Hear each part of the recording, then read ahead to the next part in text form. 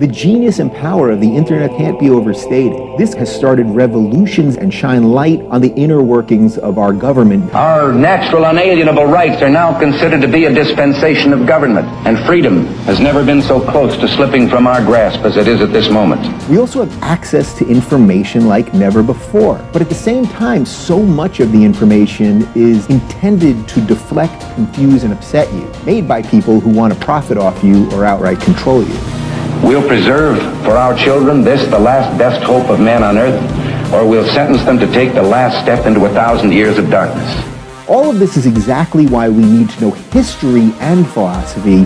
We need to understand where we came from so we can know where we're going. Welcome to the show. Would you like to hear a podcast?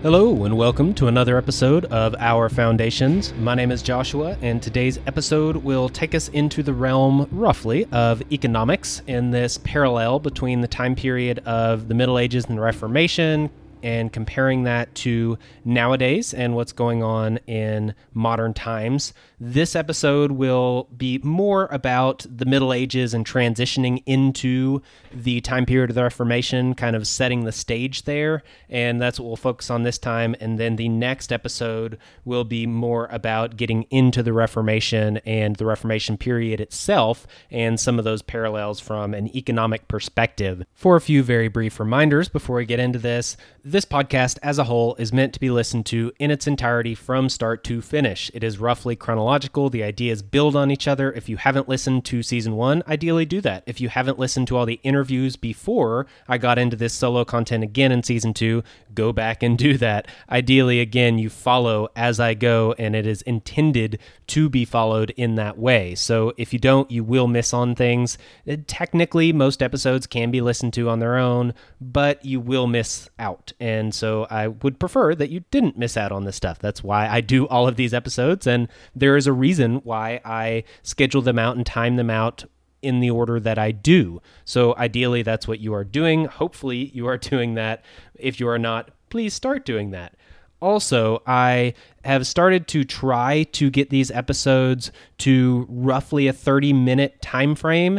That is my goal. I am definitely not achieving that every time, but I am getting much closer than I was in season 1. Season 1 got to be pretty much like an hour minimum, and now I'm getting between 30 and 40 minutes in this part of season 2. The interviews got very long, and now that I've gotten to the solo stuff, I'm getting it pretty quick. But if I'm speaking quickly and moving on very quickly, that is why I'm trying to get all this content in, give you as much as possible in as short amount of time as possible so that you can have time to actually listen to this and it doesn't take up an hour of your day. So that is why I am moving a little fast in this season and trying to get it out there. If you have opinions on that, then feel free to send them to me, ideally by using email at ourfoundations@protonmail.com. And now let's get into it. So one of the first things I wanted to mention is kind of bringing us from the fall of Rome and into the Middle Ages from an economic and class perspective. One of the shifts that occurred that was kind of interesting to me and kind of stood out is the issue of slavery. So in Rome, you had these villa slaves where you would have a Roman villa and it would be ran by a person and a family, and they would have slaves that lived there, that worked there, and they were what you would think of as slaves. At times they were treated very well, at times they were treated very poorly. Just about any civilization that has had slavery has had a mix of this. Usually there is an imbalance there. They are often treated well and occasionally treated poorly, or often treated poorly and occasionally treated well, depending on the civilization and the time frame. But when we look at Rome, there was definitely a large slave class. And as Rome fell, and as the systems of Rome fell and the economic system started to fall, and we start shifting into what we think of as the Middle Ages, the role of the Roman slave also started to change. So as the villas started to go away, the economic system started to go away, the class system of Rome started to devolve, these Roman slaves often shifted into a role of being serfs in the feudal system. So when the feudal system rose up after roughly the fall of Rome, you had this system where you had peasants who were serfs who kind of owned sections of land. They had, in a sense, rights to an area of land. They could farm it, they could work it, and they often lived in a small village with other serfs, and they would often rotate fields and rotate duties, that kind of stuff. But they basically all had sections of land that were their responsibility, and the lord of those serfs would collect taxes, so to say. They would demand a portion of the harvest for each section of land. So if I was growing a crop on an acre of land, a large portion, usually, of that crop would go to the Lord, and I would get to keep whatever remained. And that's how that system worked. So you basically did operate your own land, you did have your own home, you largely ran your own life, but you were still highly subject to the Lord, and a lot was still required of you. A lot of your labor was, in a sense, being done for the Lord themselves, not for your own benefit. And so it was this thing where you weren't necessarily a slave like the Roman villa system, but you were, in a way, a slave, more like a wage slave, like we would think of in today's world, where you still are doing a lot of your work and a lot of your labor for the sake of somebody else, under their regulations, under their rules. They have a lot of say-so in what you do. You don't technically really own your land. It's not like you can do whatever you want with it. You are highly restricted there. These things should sound very familiar. That's something that we do have in today's world, where you don't really own the house and the land that you are on now. The government tells you what you can and can't build there, what you can and can't demolish there, what you can and can't do from your home, what businesses you can and can't have there. You don't actually own it. You can't do whatever you want with it. The government basically owns it, and they tell you what you can and can't do, but they give you a good bit of freedom. You still have your own house. You largely run your own family, and you have a lot of choices with your own life. So it's kind of similar in that regard. It's also similar in the regard of your labor going to somebody else. So depending on what state you live in or what country you live in and how the taxes are set up there, let's say a very rough average would be that roughly 50% of your taxes often will go to the government you are under. And so this would be distributed out between things like sales tax and property tax and income tax and all of these different taxes, capital gains taxes. These all would add up for the average person in the average place to roughly 50%. It could be as low as maybe 20 or 30%. It could be as high as 60 or 70%, just depending on where you are, what bracket you're in, all these kinds of variables. But to make it easy, let's say it's roughly 50%. That means that half of your labor that you are performing, half of the time you spend on your job making money, that is actually for somebody else. That is not for yourself. So while you are performing your job and doing your labor and making money, earning money, you end up owing half of that to somebody else, just like it was in the feudal system with the serfs. And they would work their land, they would grow their crops, they would harvest them, all for their own benefit. But no, it wasn't. They would get to keep a portion of it, and then a lot of it was deemed as owned by the Lord, and that's what they would have to pay to the Lord, and that was in exchange for their right to live on that land, to farm that land, to get at least some of the yield, and to get the protection of the Lord, which was very important. That also sounds very familiar to today. The government takes care of you, they protect you, they give you a place to live in the sense that you are actually allowed to have a house and have some property and have a lot of rights on that property, and that is thanks to the government that you pay a lot of money in exchange for all of these abilities and for this protection. So it's kind of this shift that gets into a system that looks fairly similar to what we have today, although most of us don't really think of it this way, and that's not really a common perspective. There are definite parallels here. So another thing that was going on that was actually for the benefit of the serf oftentimes was that there wasn't a lot of trade between different regions and lords. It definitely did exist without a doubt, but it wasn't to the extent that it would be in later time periods. So as you are coming into the Middle Ages, especially the early Middle Ages, a lot of things were contained very locally and very regionally. So the Lord would get a lot of the things that they had, a lot of their food, a lot of their goods and services that were produced, they would come out of the villages of their own serfs, basically out of their own land. They would basically control a regional territory. They would have serfs in that territory farming and producing things. They would get a portion of these things, and basically their taxes were paid in kind. So it wasn't that they paid money. The serfs would pay money to the lords. That wasn't how it was set up. They would pay in kind. They would pay with the goods that they were actually producing and harvesting, and that's what the Lord would gather up. Now, with this type of system, the smaller regional areas were a lot more sustainable. They could sustain themselves fairly well. There wasn't as much of a need for trade because things weren't highly specialized, and we'll get into that in just a second.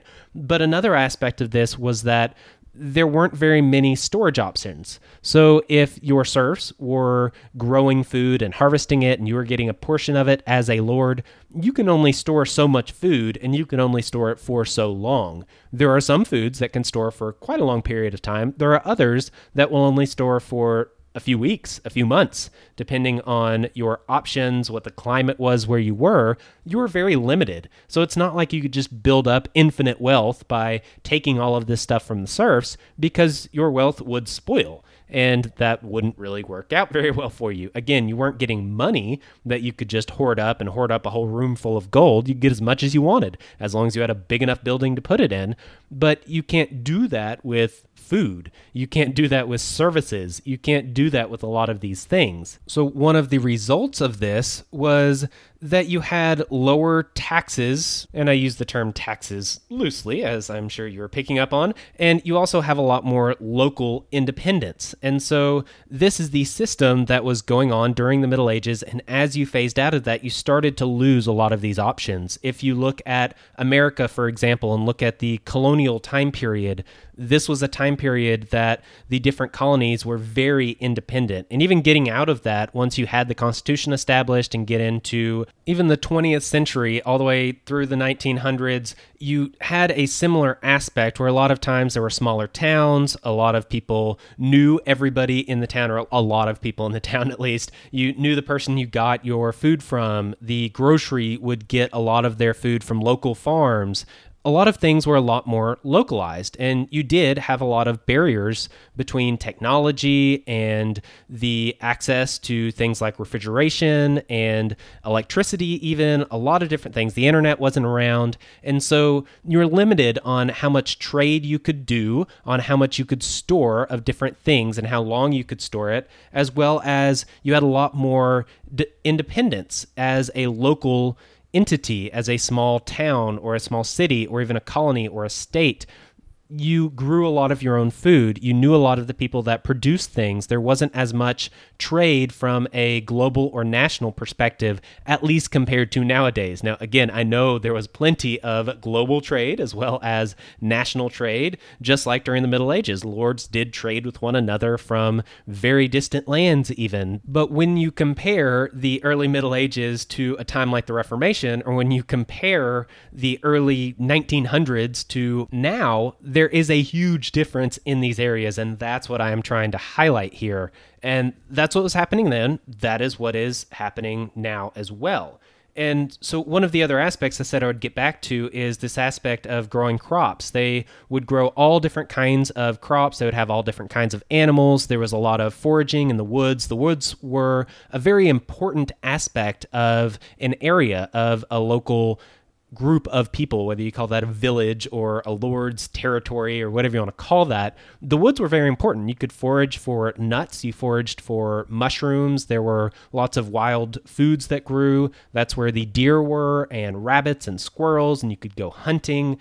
There was a lot to get from the woods. It was very important to have a lot of woods that you could use for all of these different reasons, even just getting timber to build with, lots of different things. And so you had all of those things, but then you also had your farm crops that you would grow. And so different serfs would typically be responsible for growing different things. And then between all of them, you would have a lot of the things that you need as a group of people, as a small society there.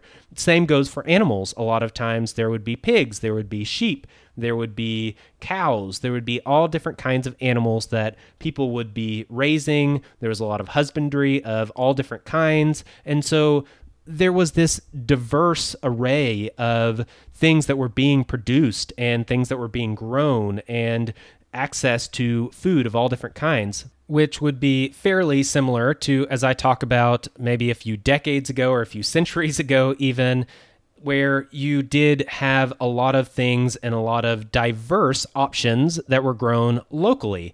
Just like a lot of people would have a garden, a lot of people would have pigs, a lot of people would have chickens in their backyard and have a small farm, or some of their neighbors would have farms. And oftentimes you would know who was growing what, and you would grow things, and then you'd go and you trade, go to a local market, things like this. This was not an uncommon thing. A lot of the guys I work with personally talk about how their parents and definitely their grandparents had a dairy cow, and they would have pigs they would raise and slaughter every year, and that would give them a lot of their meat. A lot of them would hunt for deer. A lot of the guys I work with still do. And this is a similar thing to what we're talking about here in the Middle Ages and how things were set up.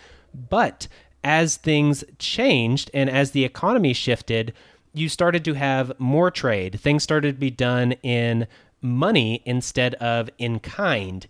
And as this happened, there was a stronger desire to build and hoard wealth, number one, and take more advantage of people because you could. You can actually store gold and money, whereas you can't really store pork as well, and not nearly as long. And so with that, you had some different dynamics going on. You also had a lot more trade, and trade started to extend further and further, and this long-distance trade became more and more common. And so with that, you had these bigger markets, you had access to more markets, and you knew what would sell very well in those markets. So, since you had access to this, you could grow what you would think of as cash crops. If you know that corn is going to sell very well and you can fetch a high price for it, and you have multiple markets you can go to, you also probably know that you can buy the things that you're not growing since you are growing corn. You would choose to grow corn. It's very profitable. You're going to grow a whole lot of corn. Then you'll just sell most of it at different markets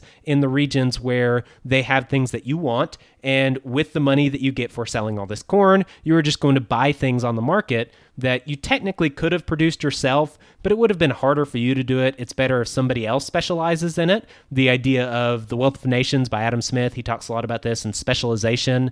This is a true aspect. It's very efficient, but it also creates some very important shifts in how local societies work and what the incentives are, different things like this. And so while during the Middle Ages and the earlier time periods, you had a more self-sustaining community that would have very diverse options for their crops and for what they would produce and what they could do, this did start to shift into specializing in certain things, into things like tax farming and taking more advantage of the common people, as well as communities that were a lot more dependent on long-distance trade because they weren't growing all of their own things. You start to lose the skills. You start to lose even the ability in some areas to do things that you used to be able to do. Even if you couldn't do them as well as a far distant people could, you could at least do them if you needed to.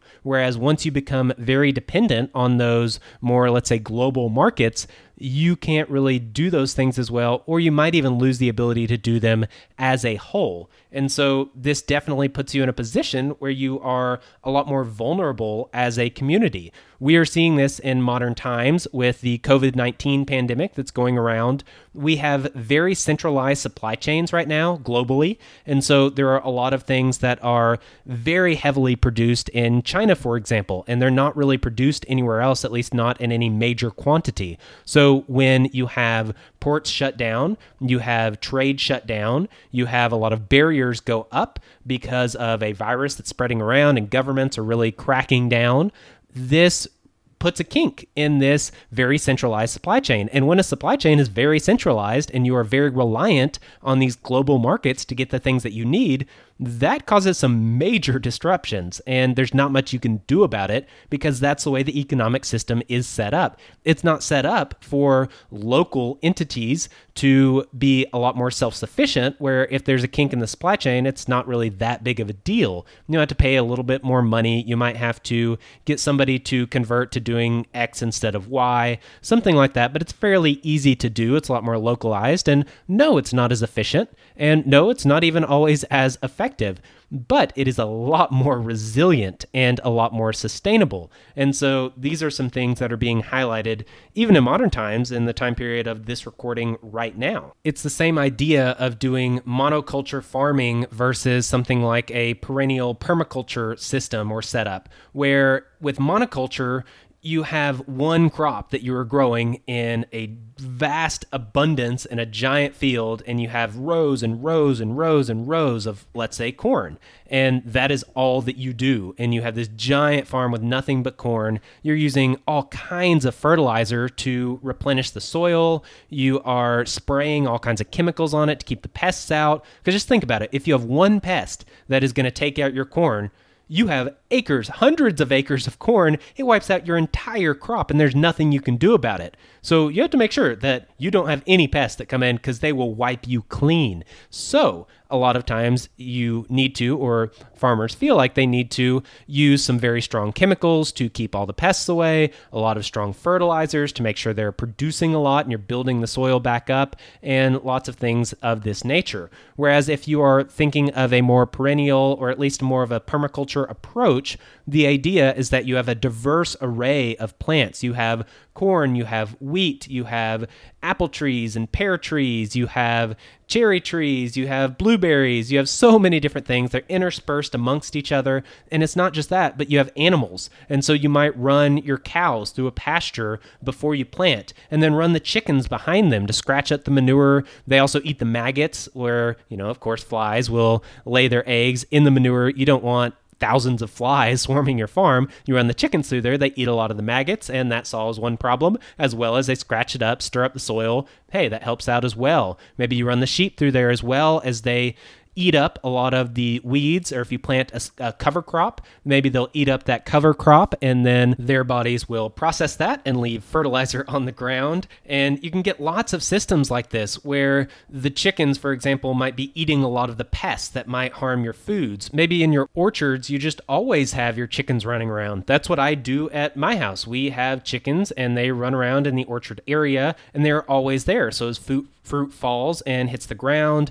we are not going to eat it. It's rotting. It's no good. The chickens eat it, so it's not going to waste. They are getting healthier and getting lots of really good nutrients. They are picking up after us. They are getting a lot of the bugs and the insects that might hurt our fruit trees. We also actually run 2 pigs through the area that we have our fruit trees, and so they will till up the soil for us, and they will root around and till it up. Then the chickens come through, and they can eat a lot of the grubs and the things that are unearthed by the pigs. They're both giving us fertilizer for free all over our ground, and then mixing that in with the soil.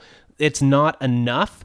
There aren't enough animals, at least, to cause much harm to our system. Technically, they might be able to, but with just 2 pigs and a flock of chickens, the way we have it set up on our land, it works really well. Now, the catch here is that if someone just raises pigs, even in a pastured setting, they can do that a lot more efficiently than I can. If someone's just raising meat birds, chickens, or just raising chickens for eggs, or if they are just doing orchards and growing fruit, whatever the case may be, they can do that a lot more efficiently than the system that we have set up here. But our system works very well for what it is. It's not as efficient, it's not as effective, but it is very healthy, it is very sustainable, it is very simple, so to say, and comparably to a monoculture agricultural system, it is a lot easier, and it is much better for the environment, much better for the soil, and produces a lot better and healthier food.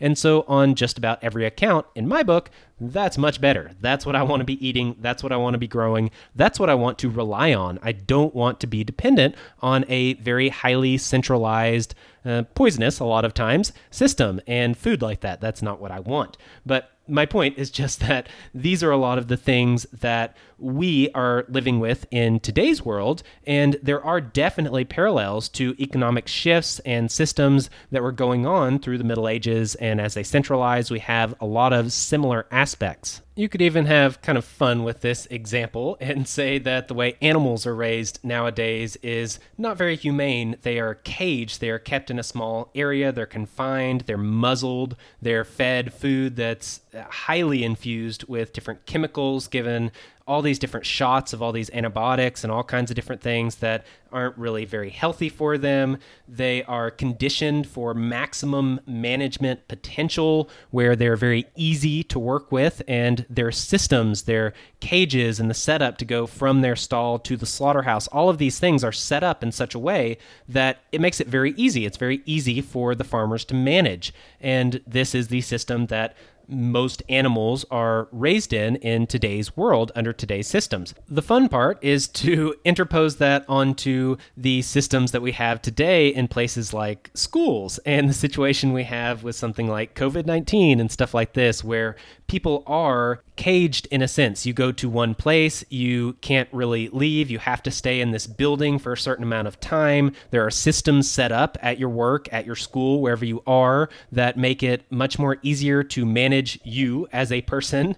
And you are, with COVID-19, you are also even muzzled with your mask at all times, and you are highly sanitized. Your environment is highly sanitized. You are shot up with all of these different things that, some of them may be good for you, some of them may not. I'm not getting into the vaccine argument. I've mentioned that before, but there are plenty of examples here if you want to have fun with the idea of how animals are raised in today's world and how people are farmed in today's world as well. Moving on from that aspect of the economic systems there and other systems of control, we can look at how the economic system developed through the Middle Ages. One of the key things that happened from a more institutional aspect is that guilds popped up and began to have a lot of control over local economies. They were these entities that were not governments, but they also weren't just local towns. They were systems and institutions that cropped up in an economic world in the workplace and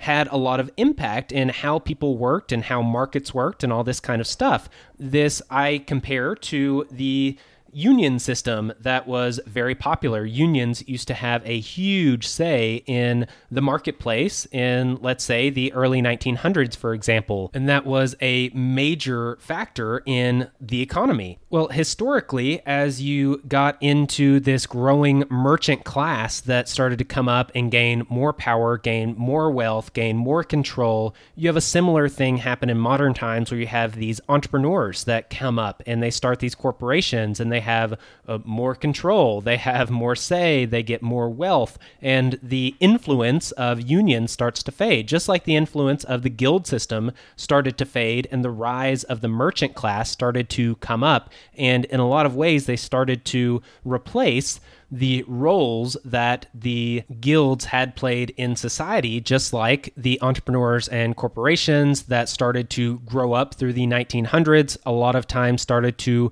replace the roles that were being played by the unions. And there was this overlap. It wasn't this clear thing. And this wasn't the only factor. It's not like because the merchants rose up, that's why the guilds failed, or because entrepreneurs started to come up, big corporations started to grow in wealth and power, therefore the unions started to go away. That's not necessarily the case. But these two things did influence each other, and there is a correlation between what happened then with that system and what happened now, or roughly now, with this system. And so largely unions do not have a huge role to play in society. It was the entrepreneurial class and the corporate world that rose up and now has a lot more say in markets and in the way the economy functions, the way work is done, the way work is thought of, the way work is organized, the way regulations are influenced. That's done more on a corporate level now than on a union level. And a similar thing happened,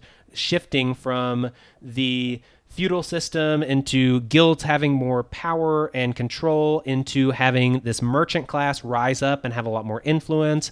Again, these things happened in similar ways. Other things that happened with these shifts were that when you go from feudalism to more of a mercantile system-ish, you have this shift from the local-centric view to a more national view. You have a shift from a system that is a lot more decentralized to a lot more centralized, something that is much more sustainable and self-sufficient, a lot more self-reliant, to a system that is much more reliant on the system itself and on the markets themselves, a system that is not really able to take care of itself as individual parts and pieces. All the parts and pieces need to work together in order for everything to work and everyone to get what they need.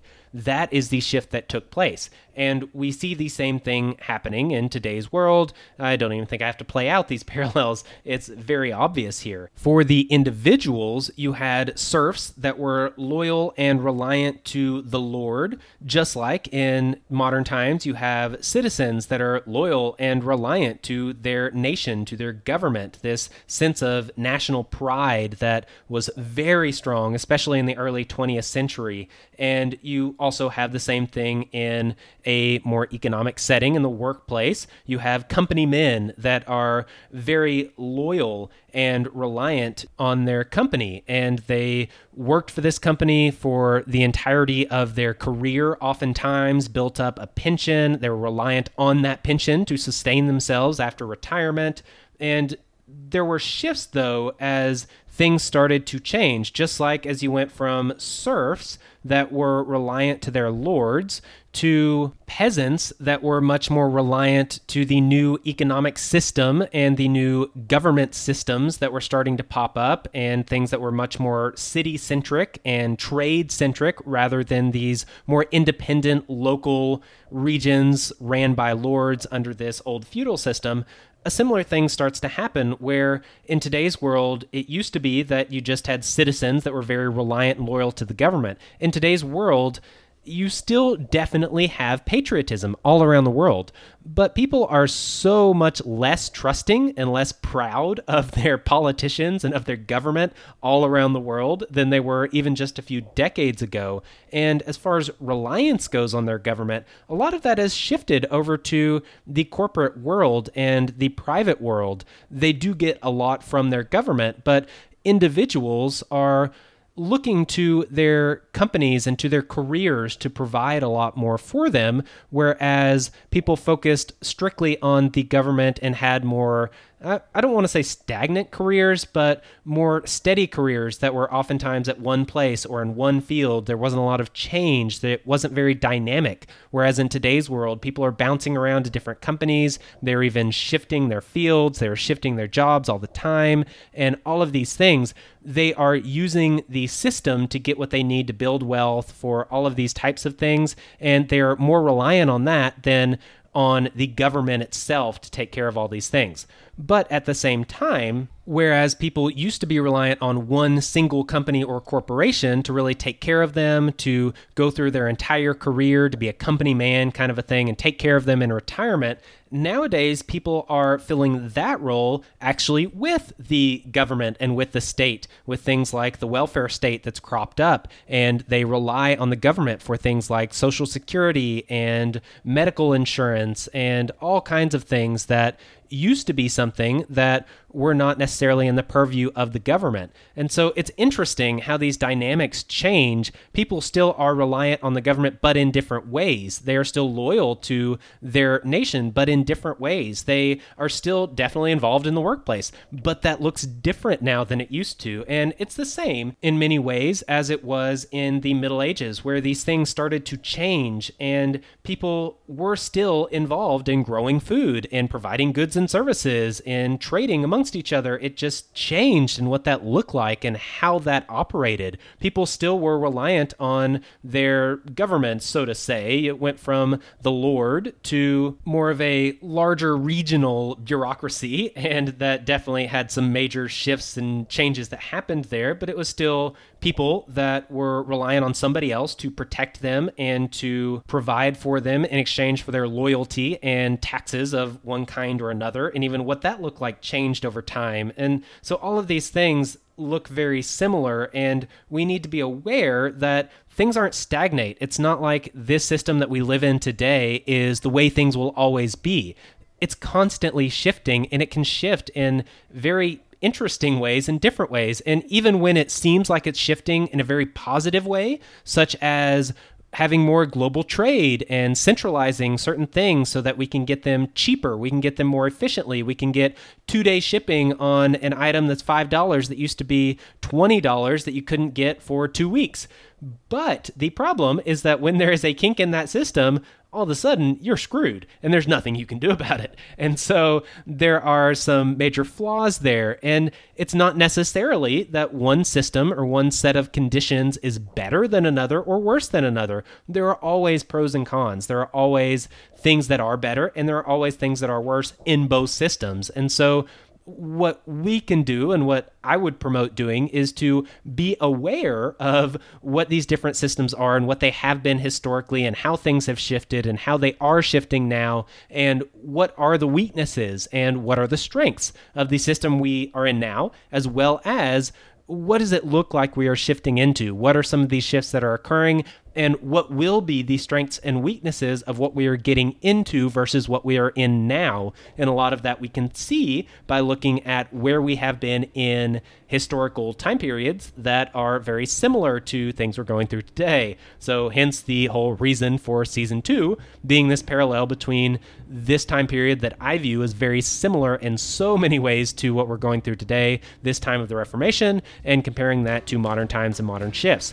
That is the reason for all this. It should be something that is beneficial and practical in many different ways. With that, I will wrap up this episode by saying thank you very much, especially to the Patreon members that are supporting this podcast financially. Thank you for those of you who have left ratings and reviews. I actually haven't checked the reviews recently. It's been a month, maybe more. And so I'll get on there and check. And if there are any new ones, I will give you a shout out on the next episode, assuming I don't forget to check that.